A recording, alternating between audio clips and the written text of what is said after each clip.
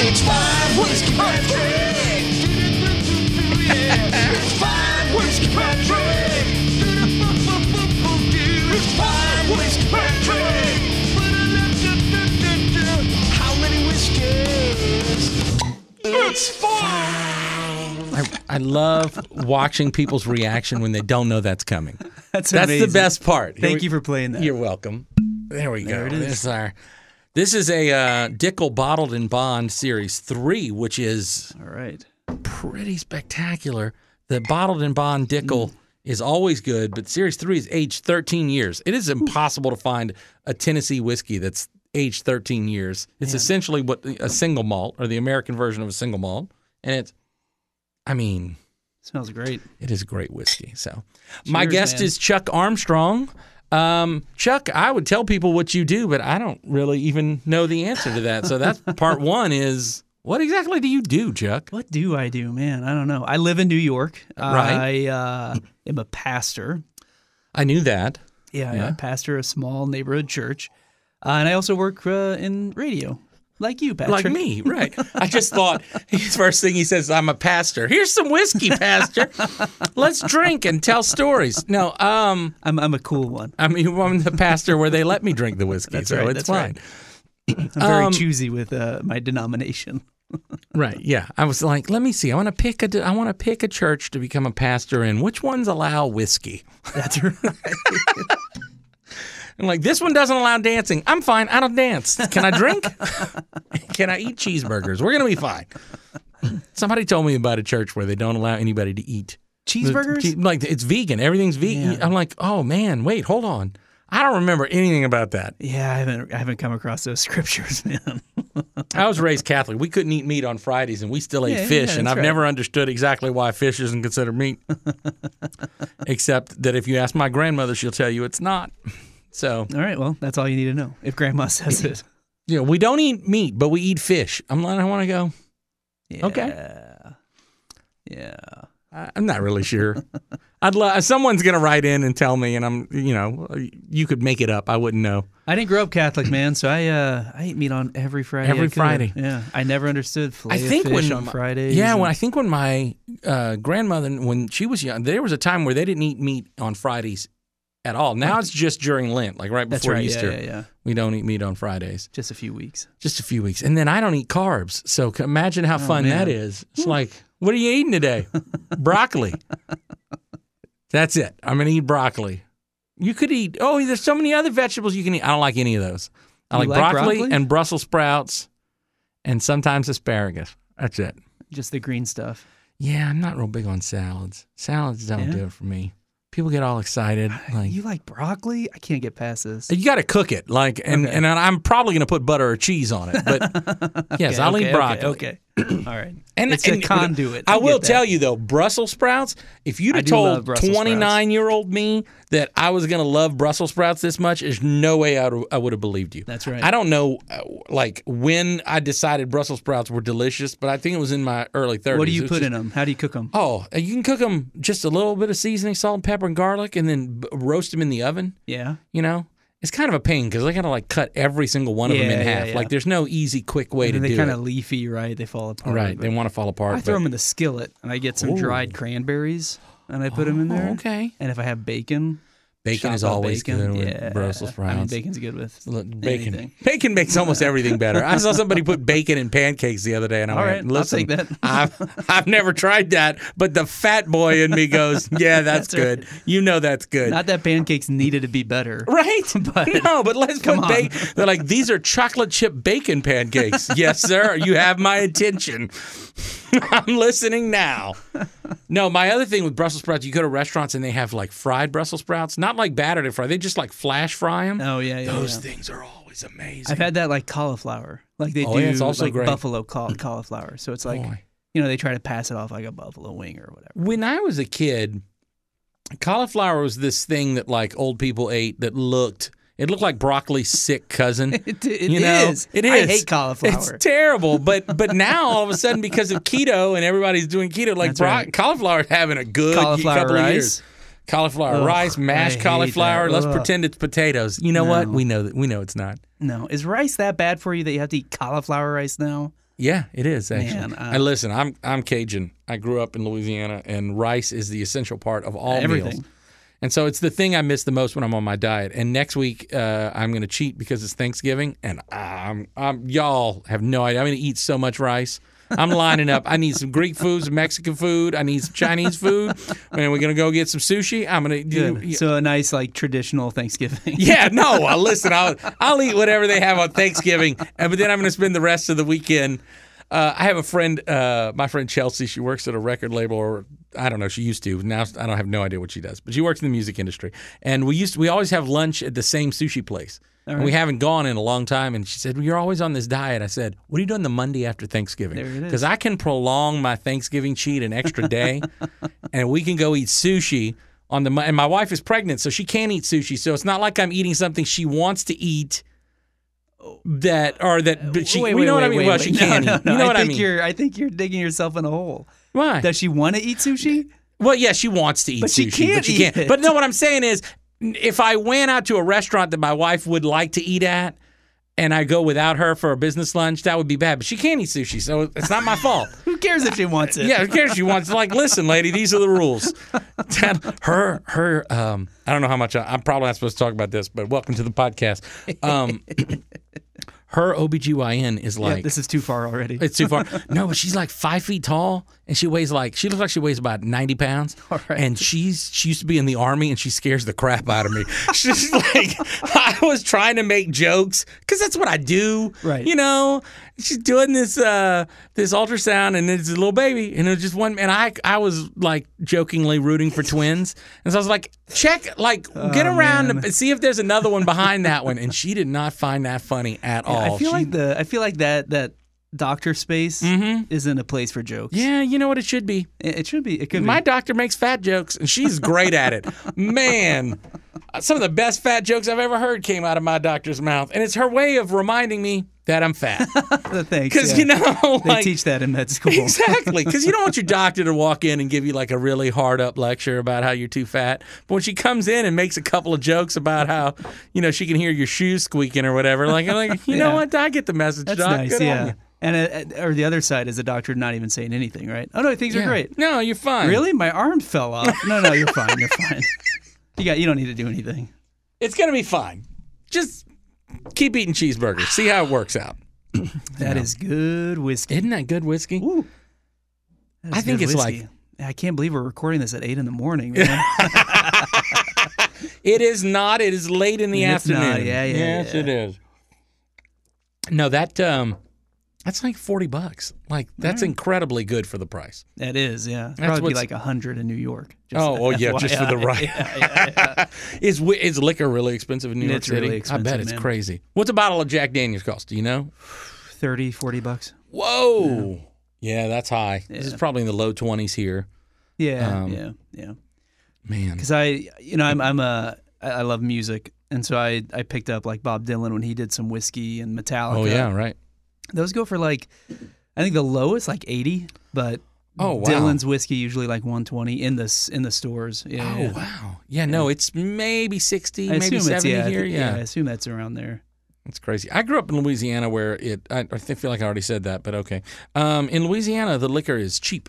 Yeah. I had no idea how cheap it was until I moved. And it's not bad in Tennessee, but it was really cheap in Louisiana. And also you can buy it in gas stations, which it used That's to right, shock yeah. me when I would not be able to buy liquor in gas stations. Now I've lived here so long that when I go home and I stop at a Shell station and they have whiskey and vodka and whatever behind the counter, it's like, Is it caged up though? no. No, just out there. No, just there. Pack of gum. Yeah. I need a pack of whiskey. gum, some Doritos, and I'll take this tequila, please. Let's call it a day. Yeah. I grew up in Kansas where you couldn't buy Right. it on Sundays. Oh, you can't buy it on Sundays you'd have here. to cross the state line because we lived close to Missouri, so you'd go to Missouri to buy. Oh, it. they let you buy liquor in Missouri on Sundays? That's right. Yeah. Heathens. I know, right? Yeah, I think here you Can't still eat can't meat. buy. Can't eat meat on Friday, Can't but you buy can liquor. buy liquor on Yeah. Sunday. That's no big deal. We try to make it, we're trying not to have too many things. What always confused me about what they call blue laws is in Louisiana, it used to be, and I don't know if it still is, you can't buy a car on Sunday. Oh, man, I have heard that. There's places in Jersey where Target's not open on Sundays. The first time I went to Germany, one of my best friends lives there, and the first time I went was 1997. And it was shocking, even in the 90s, how everything's closed on Sundays. Man. Everything. And it's not because they're super religious. It's because it's just to give people a break. Yeah, now that I can get behind. Which, I guess that's cool, but what am I supposed to do on my day off? Well, that's if everyone's it's my taking day off. Day off, yeah. That's when I'm supposed to go to Target, That's right, yeah. If Target is closed. Yeah. I want some Chick-fil-A on my day off. Oh, man. Good luck with that. Yeah. Is Chick-fil-A the only... It's probably still the only one that does that. I think so, yeah. And they still do it. They do it in New York. They do it everywhere, man. That's kind of awesome. And they're like the third most successful fast food chain. Like, it doesn't hurt them. No. If anything, it helps them. I think it helps them. I think people like it. They I think it they makes got the their higher employees power happy. on They their never, side. well, yes, there's that. But also, you think if you're an employee, you never have to work on Sunday. That's right. If you think Chick-fil-A is not well run, go to a Chick-fil-A for lunch. Look at that line that wraps twice around that building. And just, as bad as it looks, you will get through it in a pretty good amount of time. Then over here across the street, there's another fast food place. I won't name it, but it's the most famous one. And it's across the street from the Chick-fil-A. And there's a third as many cars in line, and it will take you longer to get through that line. Yeah, and man, absolutely. Smiles everywhere at Chick-fil-A. Yes. It's wild.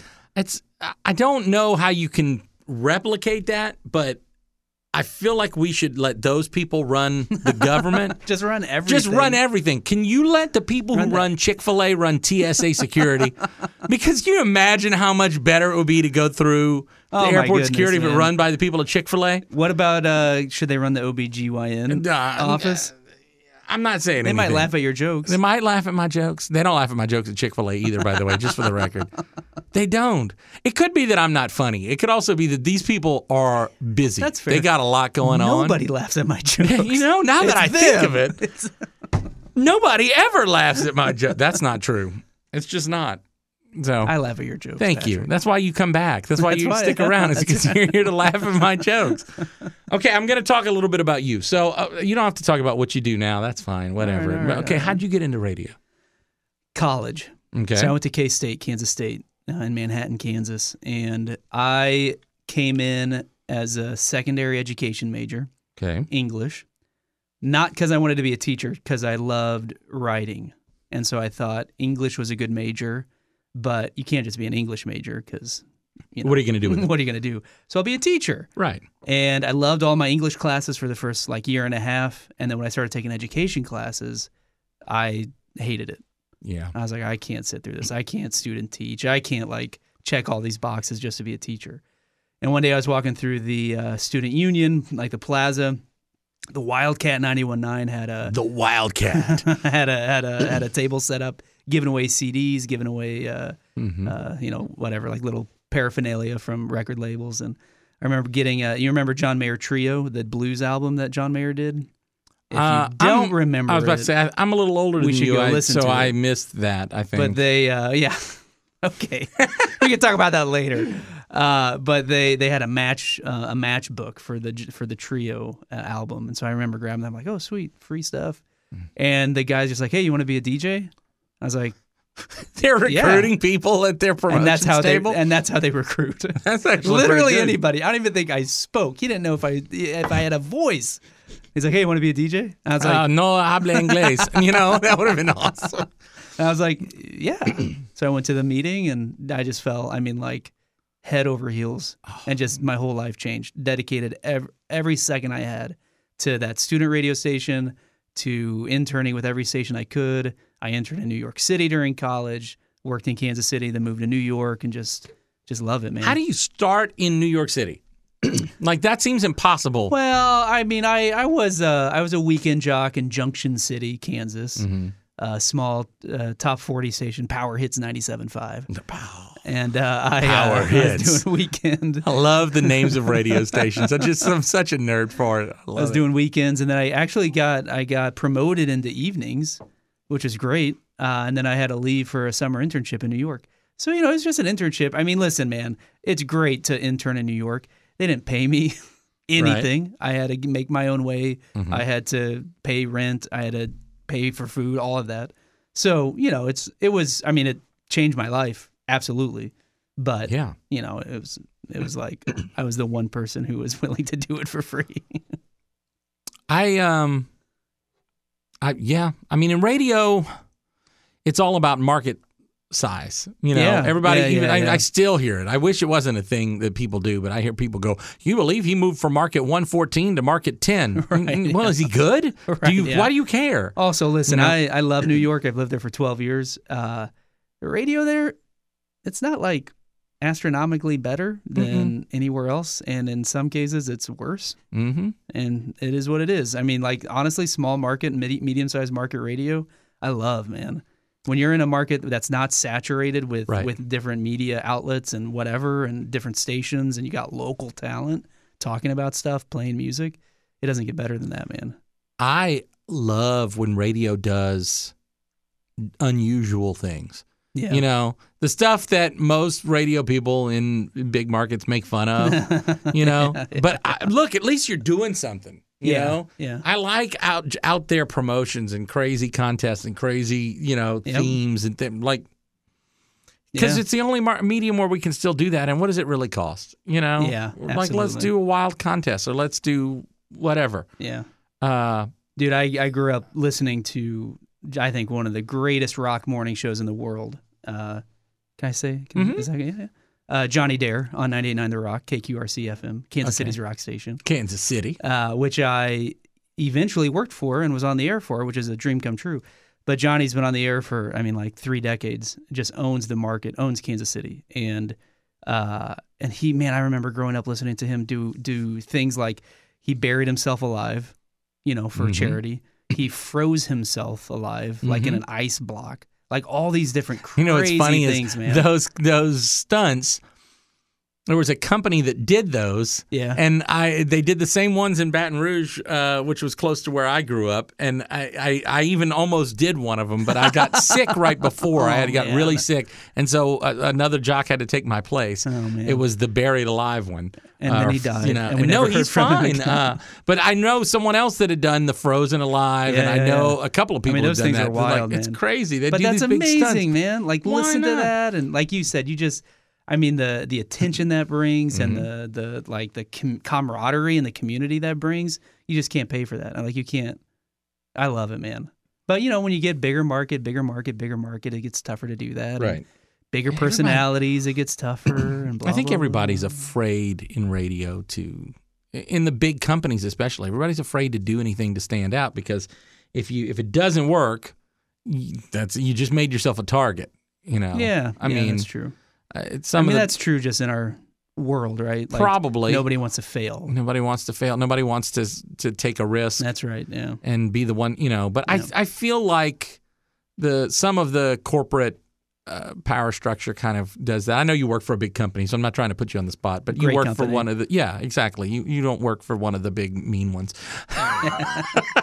There, I said it. Cheers. And neither do I. That's right. But I used to. So I used to work for the one big company that everybody talks about. Yeah. So, I remember, man. So full disclosure, if you're listening to this, you probably got, most people find this through my involvement with the Big D and Bubba show, but I have listeners who don't. But hi, Mom. Other than her, most people are listening to this because they know me from Big D and Bubba. But I also did a rock show on the side, and I did it for 10 years. And I remember we would reach out to stations who didn't have anyone on in middays or didn't have anyone on at night. And we would say, listen, we'll give you our show. You just give us a couple of minutes a day in trade for that and for commercials. And we'll give you, we were trying to grow it. So we weren't asking for money. We were literally just like trying to give the show away to grow a network. And stations would be like, no, we're good. I'm like, you literally are just running music and just jukebox it, jukeboxing. Like, you don't have anybody on. It's a rock station. Don't you need somebody on to say something stupid so people pay attention? I will say stupid things. Listen, Drew will say really stupid things. Like, this is our thing. Like, look, no, because people, it's a mixture of laziness, incompetence, and apathy. You know, man. and a lot of apathy. That's it, man. All three of those. It's always all three. It's never one. Man. Yeah. I've been saying that for 15 years.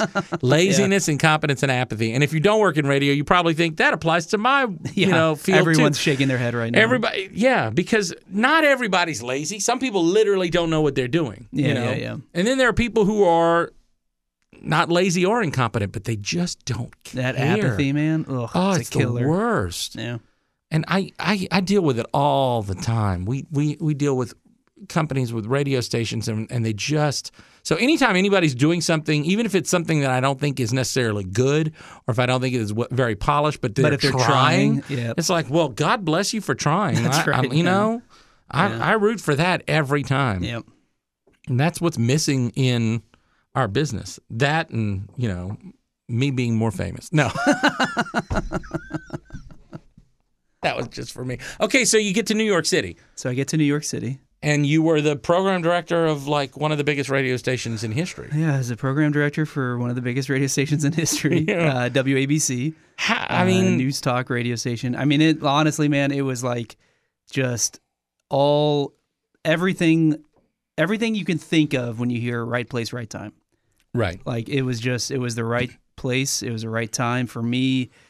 The company I moved to work for got bought by another company. And so through that, there were a lot of layoffs. It was a bloodbath. It was awful.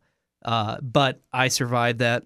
And because of that, moved into the program director position of this at a really young age. So I'm running this gigantic radio station with huge personalities, huge talk radio personalities. And it was great, man. It was like a dream come true. Like I can't say that enough. Like it was my dream. And yeah, probably a year after that, kind of felt like my dream was getting crushed by the big companies you were talking about. Yeah. Right. and then I managed to get connected to this other company that I'm at now, and it's been great. And a lot of that's because there's a belief in small to mid-sized markets, and so not a huge emphasis on big markets. But yeah, man, I mean, I still love New York, live in New York still, and I don't listen to New York radio though. I don't, man. Yeah. It's not, I don't know, man. I'd much rather listen to anything else. New York is, so you don't know anything about radio, New York is the number one market in radio. In anything, it's the number one market. I believe I showed this to somebody the other day to try to, I think it was my wife. I was trying to explain how big New York City is. The media market is 50% larger than LA, which is number two. If you think, oh, New York's number one, but LA's number two. No, but New York is 1.5 times the size of LA. Like that's how big the media market is. It's massive. But because of that, it's saturated. It's saturated with so much stuff. And then again, I always wonder how many people are really listening to the radio. Well, it's difficult, man. And like honestly, when I was in radio in the city, a lot of it is you're talking to commuters who don't live in the city, right? Who are driving around in Jersey or Long Island or elsewhere, and so because man, like if you want to listen to radio in the city, like it is a chore because you're not getting it in office buildings, you're not getting it on the subway. And so, thankfully now with apps and streaming, you get that, but that's, it's different. I just don't, it's not like LA where LA is not as big, but everybody's in their car for every forever. single person. Yeah. That's right. It's a completely different vibe. So I think even though the numbers say more people are listening in New York, I've always thought maybe that's not. We just have a lot of people. So it's a lot of people. Yeah. So, I mean, the density is just crazy. Yeah, I've never lived anywhere bigger than Nashville, so I have no concept of what that. Nashville's like market 41 or something. Like a million metro? 1.5 million in the what we call the media market, for if you're listening, not in the city limits, but it's comparable to New Orleans or Austin. Okay, yeah. Kind of Kansas City-ish. Kansas City's bigger. A little bigger, yeah. But so what do you do now? I mean, we know you work for radio, a company and you do radio, but what exactly do you do? I don't know. I don't have a clue. For the radio or on the other side with God? No, I know what you do with Jesus. What do you do with radio? I get to work with radio stations all over the country, and I help them with their content that they create on air, online, at events. And, I get to work with talent. I get to work with, program directors. I get to work with everybody. I love it. I get to travel to the markets and sit in studios and watch people do what see what they people love are doing. doing. Just try to help people be better at it. That's it, man. I love. I mean, and this is partly why I felt drawn to ministry was I love telling stories, and I love when those stories can connect people. And so if you think about like church, a big part of church is like telling stories and trying to connect people, trying to connect communities. And man, I think the best radio is radio that tells stories and that radio that connects people, right? I mean, that's it. That's even if it's the dumbest, goofiest stunt, if it's bringing people together and connecting people, that's gold in radio. And I think when radio doesn't do that, that's when we just kind of turn it off. I just think we lost our way when we tried to compete with, well, it used to be CDs, but now, the streaming services and stuff. Man. I mean, you're never going to out Spotify. Never, man. And you know what's interesting too is that Spotify, they try to compete sort of with radio. Like they got their kind creating of these little shows. Yeah. But for radio, man, to just stay true to its roots and be this free medium that is accessible anywhere and everywhere and all the time, and that connects people. Right. That's the thing. Is part of the problem with not just Spotify, but even Netflix and Amazon and all these things is those things are all great. I can watch whatever I want anytime. The problem is we used to all watch the same TV show. That's right. It's disconnected. And so we're all disconnected.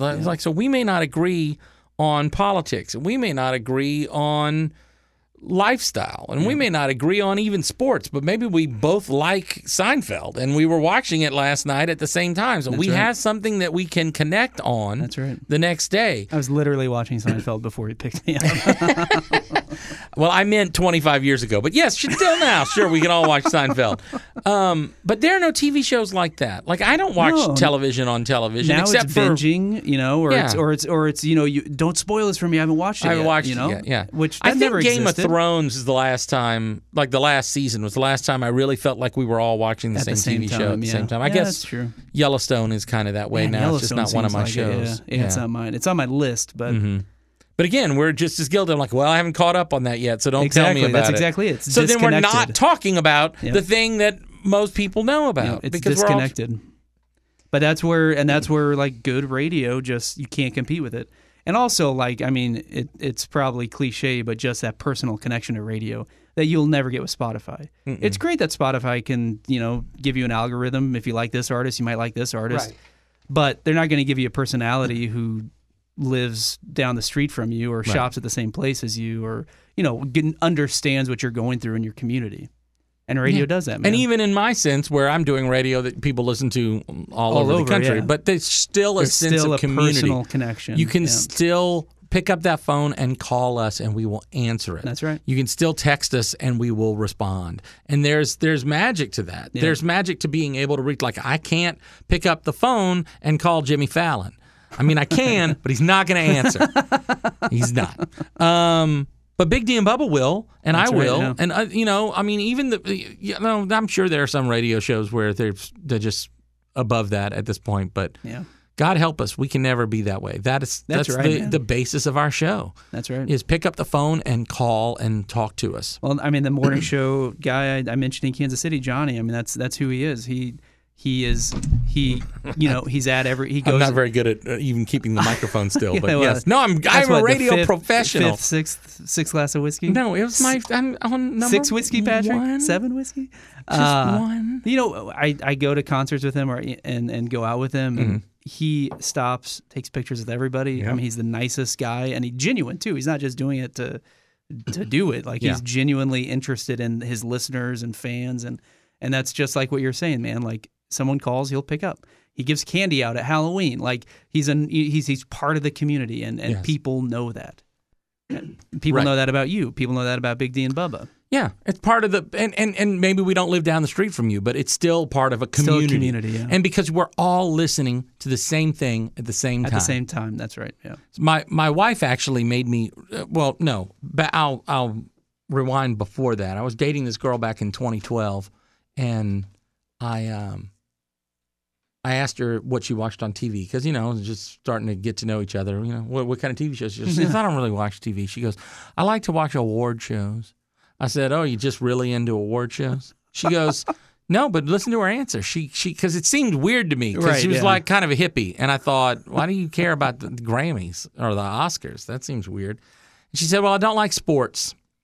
And so I watch award shows so that I can feel like I'm, part of something that everybody's watching. I love that. Because everybody watched the Oscars and everybody watched the Emmys. And unfortunately, nobody's watched. That was only 9 years ago. But the numbers that was the last live TV thing that wasn't sports. And because it was live, everybody was watching it that night to see what happened. Yeah. And so the fact that those things have become so polarized... Wow, and it's really cost us a cultural touchstone. And I read 5 different articles the day after the Grammys. The Grammys in 2020 had their lowest ratings ever.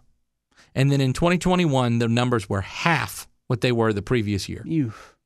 So they were half the previous all-time low. Yeah. And I read 5 different articles from 5 different news organizations the next day, and every one of them just said, well, I guess people just don't want to watch award shows. Nothing we can do. I'm like, no. How about you try to make them better? Right, How about you try to make this something that appeals to brings everybody, people that brings people together, instead of literally telling half of America you hate them and don't care if they watch. That's like, I'm not necessarily... I don't know. I'm not one of these people that goes, this shouldn't be political at all. If you have your thing, have your thing. But look, man, you really made this something that doesn't appeal to a lot of people. And so you've taken away this thing that 35 million people used to all watch. And that's important. We need to have that. That's crazy, yeah. That's interesting, man. I love that. I love the idea. Because, there's sports, of course, that will bring people together. That's the number one TV show for the last 11 or 12 years in a row is Sunday Night Football. There it is. Yeah. That's it. Now think about that. It was never football before. Monday Night Football was huge 30 years ago, but it wasn't the number one TV show because more people could agree to watch The Cosby Show or Seinfeld or Friends. Yeah. And then all of a sudden, the only thing anybody watches together is Sunday Night Football. And it's because it's the only game on. Because it's the only thing. Mm-hmm. Man. That's it. So for 11 or 12 years in a row. Before that, it was like American Idol and a couple other, but that's it. We've lost the ability to have one thing we all agree on. Can you fix it? Or do you think it's too far gone? I think in order to fix it, and here's where you come in, because this wasn't the point of this, but why not? You're a big, important radio executive. I think to fix it, we need the church. We do need the church, but for different reasons. I think to fix it, radio and TV need to realize that that's the message. We can be the thing, broadcasting can be the thing that connects people and brings them together. It's not just about, radio loves to tell you how important it is that radio's local. So I can tell you from firsthand experience that that's not that important. Like, it's important if it's good, but radio needs to be good. It needs to be good. Okay. Yeah. But radio can be the thing. So that I mentioned my wife. What my wife told me 4 years ago when she started working from home was that the thing she missed most was listening to morning radio.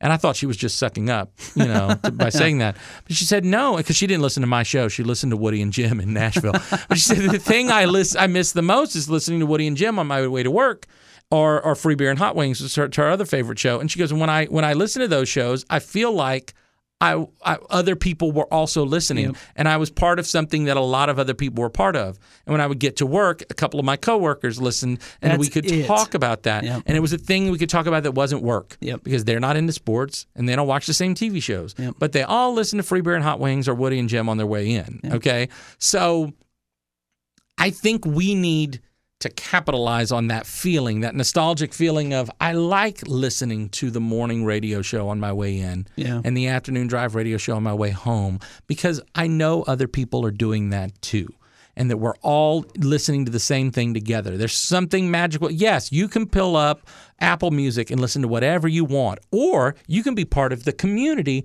and you can all listen to Big D and Bubba. Yeah, and that just doesn't exist anywhere else. It doesn't. Spotify... For as great as platforms like that are, and they are, and there's things that radio can never do, obviously, those platforms can never create that community. No. And I think that television needs to look at doing a similar thing. I think that should be the selling point for the CMAs and the ACMs is, do you really care who wins Entertainer of the Year? Probably. I mean, if you're not a huge country, like I care, but I'm a huge country music nut. Yeah. Okay. So I'm really invested in who, I also vote. So I'm really invested in who's going to win Male Vocalist and Single of the Year. Yep. But maybe you don't care. But it's going to be a lot of cool performances. And don't you want to watch something that you know the rest of America is watching? Yep. We can all watch this together. And I think that's the word that we need to bring in. I'm going to call the CMAs as soon as we're done. Are we recording this? We are. We are. No, I think there's magic in that. And I'm in this group called Leadership Music where it's a bunch of people in the music industry. Everyone's the president or vice president of a company. Like it's people who have maybe not individually the power to change things, but collectively we're supposed to be the leaders or the future leaders of the music industry. And I keep wanting to bring this up, and I've kind of done it in small groups, but at some point I'm going to have to say, look, this is how we can do it. Yeah. Okay, at least with media, with broadcasting, is we can tell people what was good. Everyone knows what sucked about broadcasting. Well, there's commercials, and it's only on at 8 o'clock on Tuesday night, and what if I miss it and I had something else to do? Like, those are drawbacks. Those are things that make Netflix better than TV. Sure. You know what makes Netflix not as good as TV? Your neighbor's not watching it at the same time as you. Yep. And you're not watching it together. That's right, yeah. So you can't say, hey, did you watch this? Oh, no, I haven't watched it. No, not yet. I haven't watched that yet. No, I'm not caught up. I'm only on episode 2. Conversation's over. Exactly. No connection. Man, oh my gosh, did you see the Carrie Underwood and Jason Aldean on the CMAs? Right. That wasn't that cool? I can't believe that, Carly Pierce squeaked like a Muppet. That's right. She did. It was awesome. But it gave us all something to talk about. And man, the way you're talking to about all this, I just think about the last 18 months, 2 years of this country, right? Of this world. Yeah. Like how much more we need this. Yes. This idea of together that you said.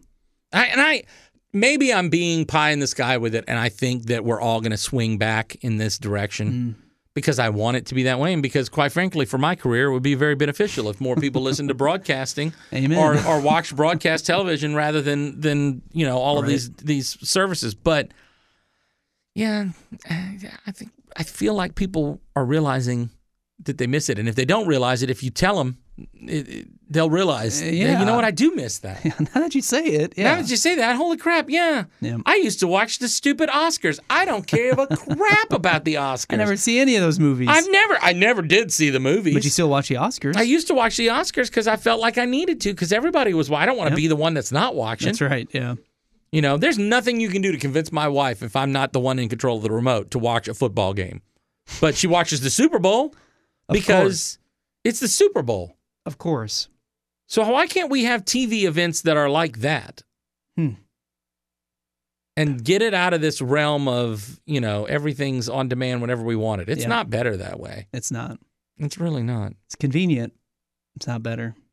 Well, convenience not always better. That's Back right. to the church That's it. conversation. So this is where... So filet of fish on Fridays.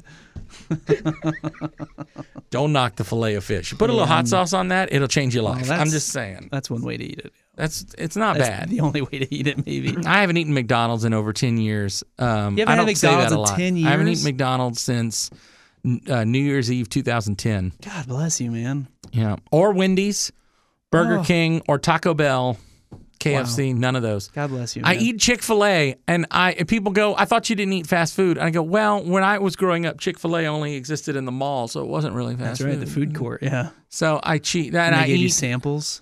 Mm-hmm. Oh, man. Oh, man. They didn't Doesn't give get better samples of than the that. Chick-fil-A No? much. Oh, Sometimes they did. man. It was slow. But what they gave samples was the little Chinese restaurant next door. And the bourbon And chicken. it always had a sample. Man. And I knew that guy knew. Like the first time, it was fine. And the second time, it was like, maybe he won't recognize us. And like the third time, he would start yelling at us in Cantonese or whatever. And that was... You've never lived until you've been a 10-year-old sneaking your third taste of bourbon right, chicken, man. getting yelled at in some foreign language. So wonderful. Then we don't have malls. No malls. And that's Talk about community and connection, man. again, and people miss it. What are you doing this weekend? Oh, I'm going to the mall. Yeah. What do kids do now? I don't know. We went to the mall. I really don't even know what It was you a would. dream to go to the mall and to not go with your parents. Oh, right? To walk absolutely. around by yourself or with friends. Oh, I mean, as soon as I could drive, that's what we did. Yeah. You know, we went to the mall. The mall was 25 minutes from where I lived. I lived in a little bitty town, but nearby in Lafayette, there was a mall. We freaking drive all the way to the mall just to walk around, yeah. just to be there. Yep. You know, what do we do when that doesn't exist? I don't know. What do kids do today? I don't know. My daughter's 12, so she's You'll not find at that out age soon. yet. I'll find out soon Oh, enough, but I man. really don't know. Yeah. But there's something. Yeah, you can buy stuff online, and that's super convenient. And I'm not Convenient. saying we shouldn't do it, but don't you want to go to the mall? No, I take it back. As a grown man, I don't really want to go to the mall. It was fun as a teenager. But I think my wife still likes to go shopping. I Sure, think my yeah. mom still likes to go shopping. I think there are people who like it. I don't like to shop because I don't like to try on clothes because I'm fat and it makes me very unhappy. Did I share? Was that too much? Did I say too much? Listen, side note. By the way, Chuck, I didn't explain this to you ahead of time. I need to start telling my guests this before because I end up saying this on every podcast. This isn't really an interview as much as I need a co-host. So you're this week's co-host. Awesome. So part of this is me telling stories and you just being the person I'm telling them to. So no, we were at a restaurant. We were at this kind of fancy restaurant last night. Me and my wife and one of my friends from college is in town with her boyfriend. And we're at this table. And the lady goes, I ordered a steak with Brussels sprouts. It comes with Brussels sprouts and potatoes. And I said, instead of potatoes, can I get more Brussels sprouts? And she goes, oh, but the potatoes are really amazing. I said, yeah, but I don't eat carbs because I'm fat. And when I said that, her face, the look of horror and shock on her face, like I couldn't see, she had a mask on, but I could see her eyes, and she was terrified, like she had done something wrong because I just said that I was fat. Oh my. Some people are just not ready for you to throw truth at them. That's right. They really don't see it coming. They're like, did he just say he was fat? Yeah, I did. Because I am. It's okay. How are the Brussels sprouts? The Brussels sprouts were unbelievable. I don't know what they did. There's some kind of sauce. It was like a red wine au poivre sauce. I can't say that. So I almost made Chuck joke. Oh, the whiskey went down the wrong hole. Don't choke on the whiskey because it burns. A poivre? Is that what? Is that how you say it? Do you know? I don't know. You live in New York City. Why I don't don't you say know? it. I don't say it's a poivre. A poivre?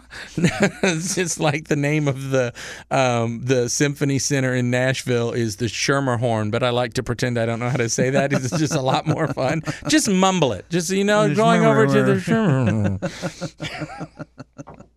I learned from Eddie Izzard many years ago that if you don't know something, just mumble it. And you can get away with it at least 30% of the time. That's great. You know, well, you know, back when the Pilgrims came in 16,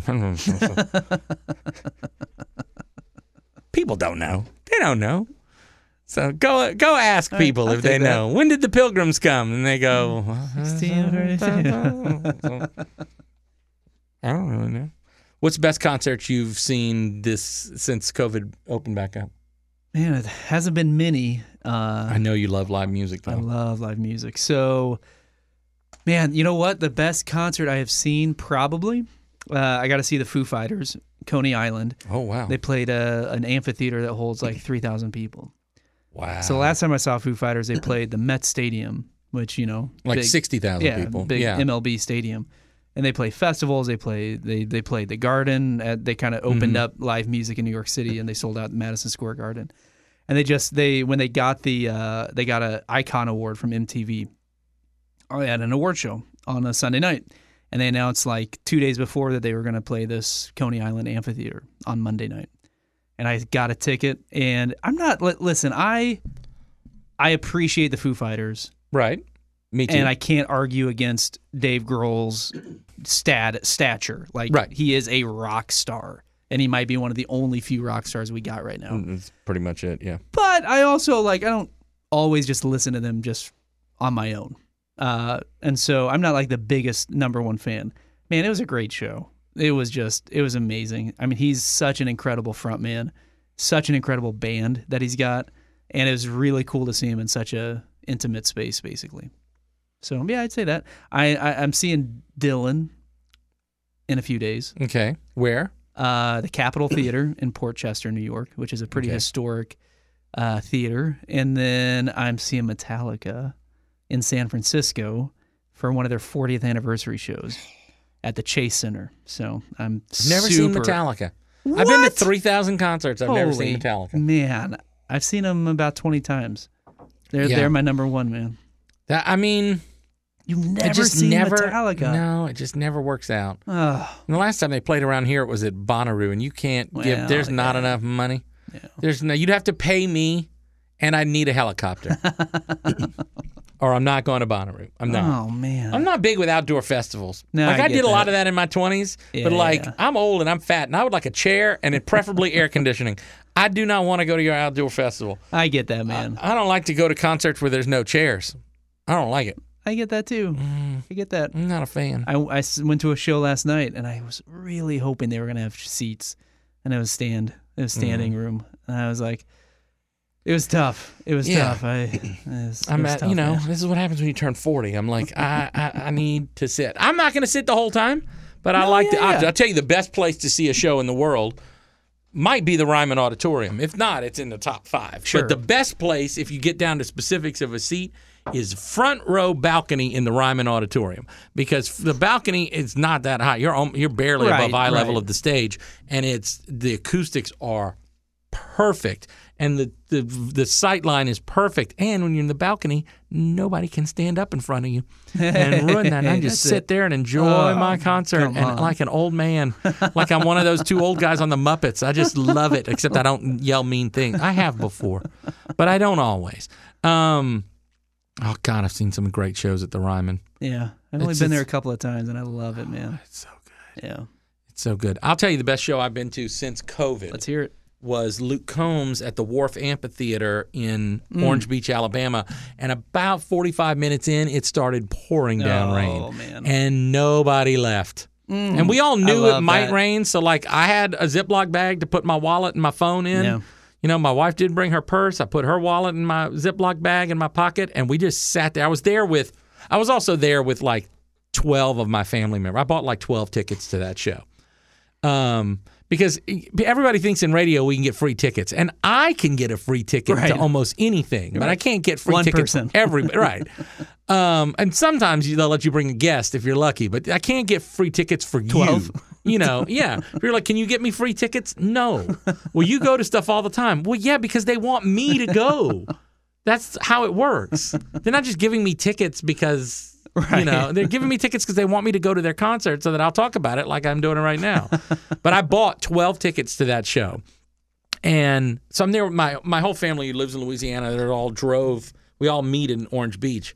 And, oh, my gosh, so we're all just having the time of our life. And it's pouring down rain. And after about 30 minutes, the band took a 10-minute break. Yeah. Because they were worried about whatever. And then Luke came back out and went, you know what? If you're going to stand here in the rain, I'm going to stand here in the rain. And we just kept partying. Oh, that's it was awesome. amazing. Wow. I was like, I can honestly say I've never been to a concert that, we stayed out in the pouring down rain through the whole show. Man, there's that community, that connection. Exactly. Right? That I guess you can still get it there. Obviously, it's a much smaller. It's a smaller group. Yeah, but man, how big's that amphitheater? 10,000 maybe. Yeah. Maybe. And now Luke's playing stadiums. Next year. He's playing stadiums. I saw Luke once, man. I saw him in New York. He played the Mercury Lounge. It's this place that's probably 150, 200 people. Oh yeah, you'll never see that again. No, never. And it was awesome. And then that's just 3 years ago, man. He has just rocketed. My best friend Dominic has, I'm going to guess he's the only person who can say this. He saw Luke Combs 4 times in 3 different countries in less than a year, in the same year. So in January of 2018, we saw Luke Combs at the Ryman, which was amazing. Front row balcony, even better. Then we saw Luke Combs at C2C in London. He did a songwriter show, and he did the main stage at the festival at O2. And then my buddy went and saw him in Amsterdam 4 months later. Jeez, so man. I was like, wow, you've got to be the only person who can say you saw Luke Combs in 3 different countries. That's incredible. I've seen Kip Moore in 3 different countries, but it was in less than a year. So I saw Kip Moore in Jamaica and in England and in the United States, all in less than probably right under a year. But that kind of stuff, though, watching these guys on the way up, it's always a little bit sad when you realize you're never going to see that again. I'm never going to see Chris Stapleton play with his full band at 3rd and Lindsley again. But I saw it twice, 2 Halloweens in a row. We went to see Chris Stapleton play for like 350 people at 3rd and Lindsley. And one of the biggest regrets in my life, I got an email from a publicist saying, hey, I got this new guy. His name's Chris Stapleton. He's playing the Mercury Lounge. The Mercury Lounge. 150, 200 people. Oh. And it was a Tuesday night. And I listened. I'm like, man, this stuff's really good. Mm-hmm. But, Tuesday night, I probably shouldn't. I'm just going to say, I'll catch him next time.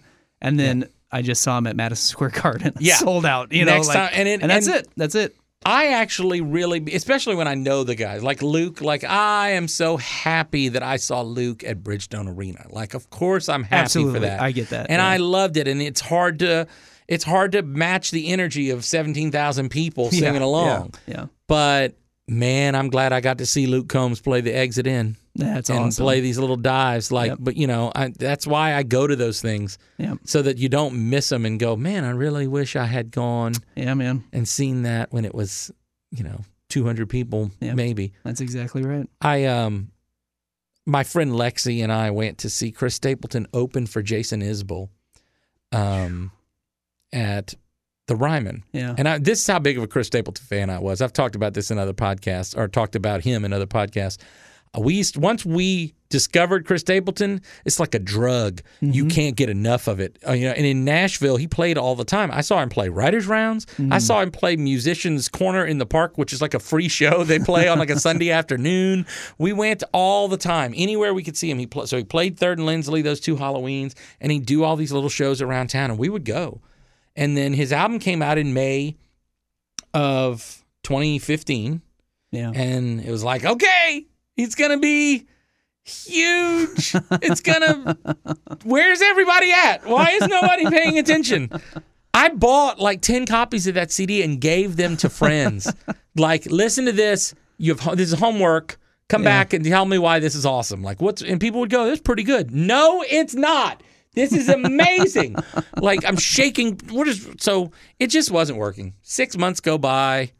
The singles aren't working. Yeah. Like, the albums sold okay. Like, it's going to be okay, but he's not going to be what I wanted him to be, which was this huge star. Yeah. And so he's playing the Ryman with Jason Isbell, and he's opening, but he's there, and the Ryman sold out. And so, and I remember, I'm not saying this in any way to be like, I hope this doesn't come off as mean, but I really did think that night, at least he's playing the Ryman. At least he gets to play the Ryman, because I'd never seen him play a place that big before. Sure, yeah, there you go. 2,000 seats, and the Ryman, of course, is legendary. And I'm like, I'm so proud of Chris. I'm glad he got to play at the Ryman. He's opening for somebody else, but these people love him. This is working out great. That was before his career fizzles out. Yeah, Good for him. And if nothing else ever happens, they'll never be able to say. I mean, he played the frickin' Ryman because last year it was in late October, so and exactly 1 year before I'd seen him play 3rd and Lindsley for the 2nd year in a row, and this was way better than that. And he sounds amazing, and he looks so happy, and his wife looks so happy, and this is great. And he's playing the Ryman. At least that happened. And then less than a week later, he explodes. He played the CMAs, CMAs with Justin Timberlake, and the world blew lost up. its mind. And I've said this before. I think I told this to my friend Damon, who works at that record label, on a podcast. He won New Artist before the performance. Yeah. And I was really worried that people were going to be upset that he beat out like Thomas Rhett and some other guys that they knew. No one knew who Chris Stapleton was. And I was like, so they say, we're coming right back, and Chris Stapleton and Justin Timberlake will take the stage. And I looked at my friend Amanda, who was with me, and I said, oh, please, God, just don't let it be bad.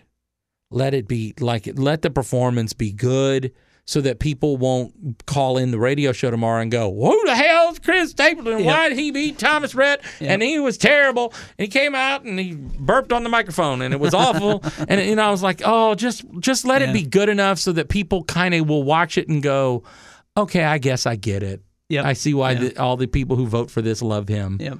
and he came out and literally slaughtered us. I mean, it was the most amazing thing I've ever. I was in the third row because we had won a CMA award that year. So that's the best place I've ever been. That's the best single 8 minutes of a musical performance I've ever seen live. That's amazing. It was unbelievable. Then a couple months after that, I come to Nashville and I stay at your place. And we Yeah. go to Grimey's and we buy Traveler on vinyl. Do you That's remember right. that? Yes, we have. Yes, Because we couldn't find it anywhere. Couldn't find it anywhere, but because they had of the it at CMAs. Grimey's. And Grimey's just got like a shipment in, and we each bought a And I copy. You think- might have bought a didn't we- couple copies. I did. Didn't we get like a tweet like they'd come in that day or something? Yeah, like we saw it was, and yeah. we were there Yep. 10 minutes later They to had buy like them. a stack of them that they just unboxed. God, you remember going to the record store Yeah. in the mall?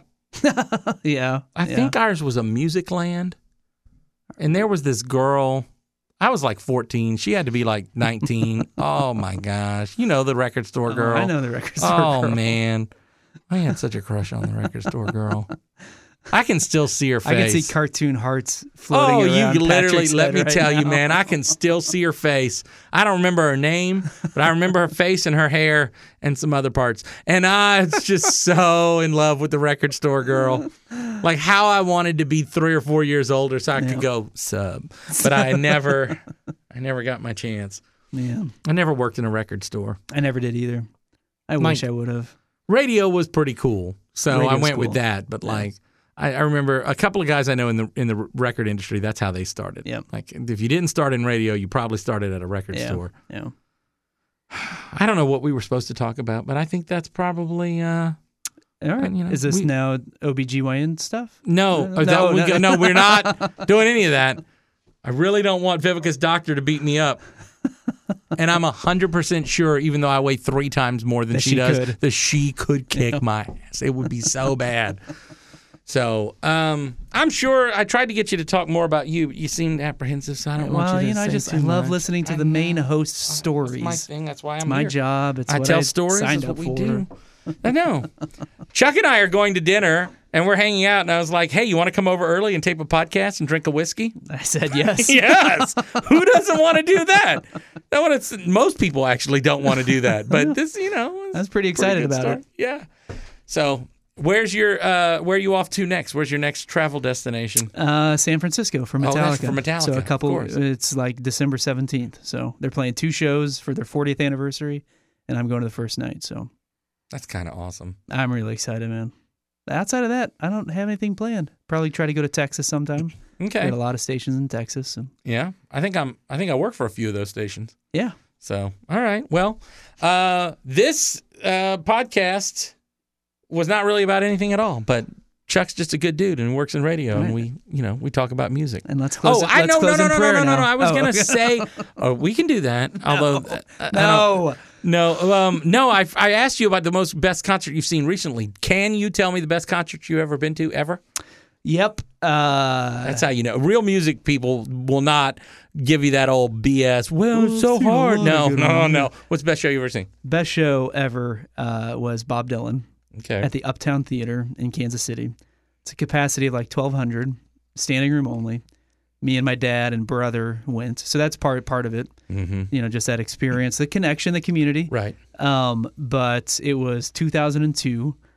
He had released Love and Theft a year earlier, so he's still touring behind that, which is my favorite Dylan album. And just the best band I think he's ever played with. Charlie Sexton, Larry Campbell, just incredible. But on this leg of his tour, he was covering Warren Zevon, covering Rolling Stones, covering Neil Young, and like 3 or 4 covers in his set, which is just kind of strange for Bob Dylan, Right. to cover so many other songs. And just, yeah. But there's the intimacy, it was the people I was with, it was the set list, The just band, everything, man. yeah. How about you? You ever wonder though if it was not maybe better just in your mind, Nostalgia? Like, 'cause and you're young Maybe, and you don't yeah. know, like Maybe, yeah. The best concert I ever saw. Don't take it away from me, though, man. Come No, on. I'm not. No, I'm just asking because I think about that with what I'm about to tell you. People think I'm kidding when I say this, but you'll understand, especially living in Nashville, and I'm sure living in New York City, that's a similar thing.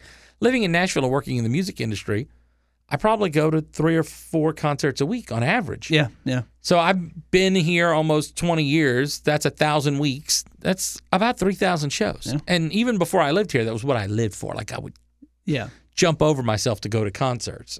And I was in a band, so I played 2 or 3 shows a week when I was in my early 20s. But we used to travel around. My buddy Damien and I and a couple other friends used to travel around to see the band Flickerstick. If you just listened to the last podcast with Brandon Lee, that's the band that we used to go see. And to say that Flickerstick was the best live band I ever saw is not hyperbole. It was unbelievable. I saw the Pumpkins in 2000, and Billy Corgan was David Bowie. He had like stolen his soul and just was incredible. And some of those Smashing Pumpkins shows I got to see were amazing. And I've seen Tory a bunch, and I've seen, if you can think of an act besides Metallica, I've seen it. And I love rock and roll and country, and I've seen a lot of hip hop and R&B and a lot of jazz and a lot of amazing things. But the 20 Flickerstick shows I saw were probably all in the top 100 of all of my concerts. What was the one best? The one that stands out is Mickey's Billiards in West Monroe, Louisiana, which was a terrible venue for a concert. They're literally playing pool in the back. Oh, man. But we got there early, and I used the radio card to get in for sound check. So my buddy, so we saw Flickerstick. So you didn't know them, right?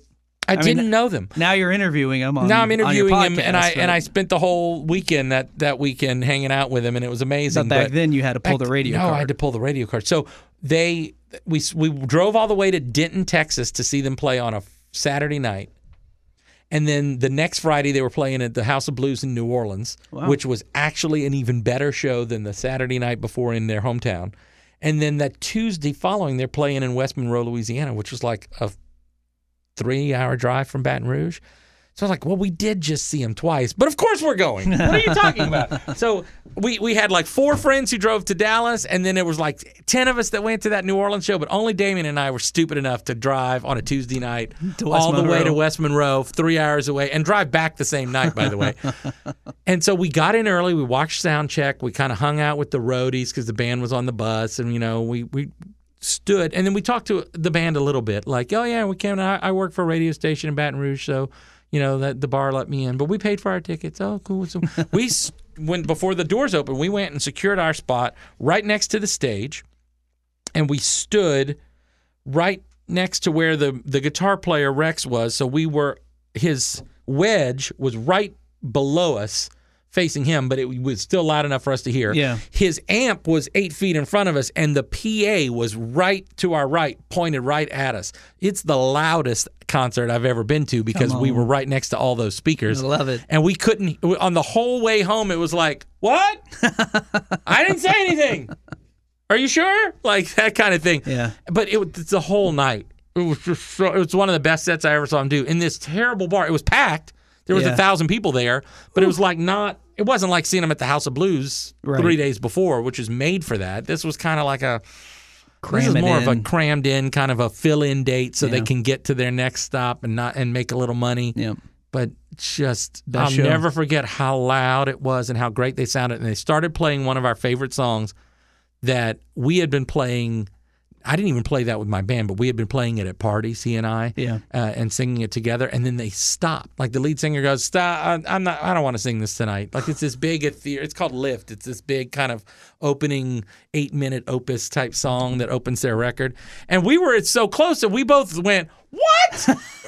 No, bull crap. We drove 3 hours here. We play that song without, like, what are you doing? You have to sing." So he literally goes, "All right, fine. We're going to do it. Just start over." And he goes, "I'm literally only singing this for you two guys." That's and we're amazing. Like, and I'll never forget that. I told him that story. And he's like, "I don't remember that." I'm like, "I know you don't, but I do. And that's what matters." And at the end of the night, the drummer had 4 game-used drumsticks, and he threw 2 of them out into the crowd, and he walked over and handed me and my buddy each one. And I still have it. I took it to the next show in Baton Rouge and got them all to sign it. So somewhere I have That's incredible. But I was 22 years old. When you're 22 years old, that's what you do. That's everything. Going to that concert with your friends. I hope the lead singer to say, "I'm singing this for you." I'm only singing this for you two. Oh, that's it. Otherwise, we wouldn't be doing this. And then, Yeah. he didn't remember that story, but this past 2 weeks ago when he was in Nashville and he played the show here, they told him not to start a song after 9 because it was supposed to be 7 to 9. And he sang this really beautiful acoustic, like slow, sad song that he used to do in his sets. And we knew that was going to be the last song. It was like 9:05, but he didn't really finish it. And he kind of just went into another song and he played Lift, which was a really odd song to go into. Yeah. But when no one expected that to be what he was going to do, and he played it, and it was so perfect. Like that was, of course, and my buddy who was at Mickey's Billiards in West Monroe, he was there. We hadn't seen each other in 2 years. That's amazing. And we stood there, and I started getting people to get out of their seats, and the whole crowd just went arm in arm, swaying and singing along with the song. It was perfect. I love that. It's what everything should be. Yeah. So Community. Connection. So tell all your friends, listen to the radio more. Radio is awesome. And you should stop listening to this podcast and turn the radio. Yeah, wait a second. Hey, wait. I want to thank you for coming in. We had nothing else to do, so this is what we decided to do with our hour and a half. But I hope you had fun. I hope you enjoyed the whiskey. This is an hour and a half? Yeah, it's been an hour and 6 minutes. But, it's time to stop. Yeah, it is. We're going to go eat dinner before we say something really stupid and get Chuck in trouble. Thanks for having me, man. Thank you very much. This podcast is a service of Silverfish Media and Compass Media Networks. Bye, Keith. Bye, Keith.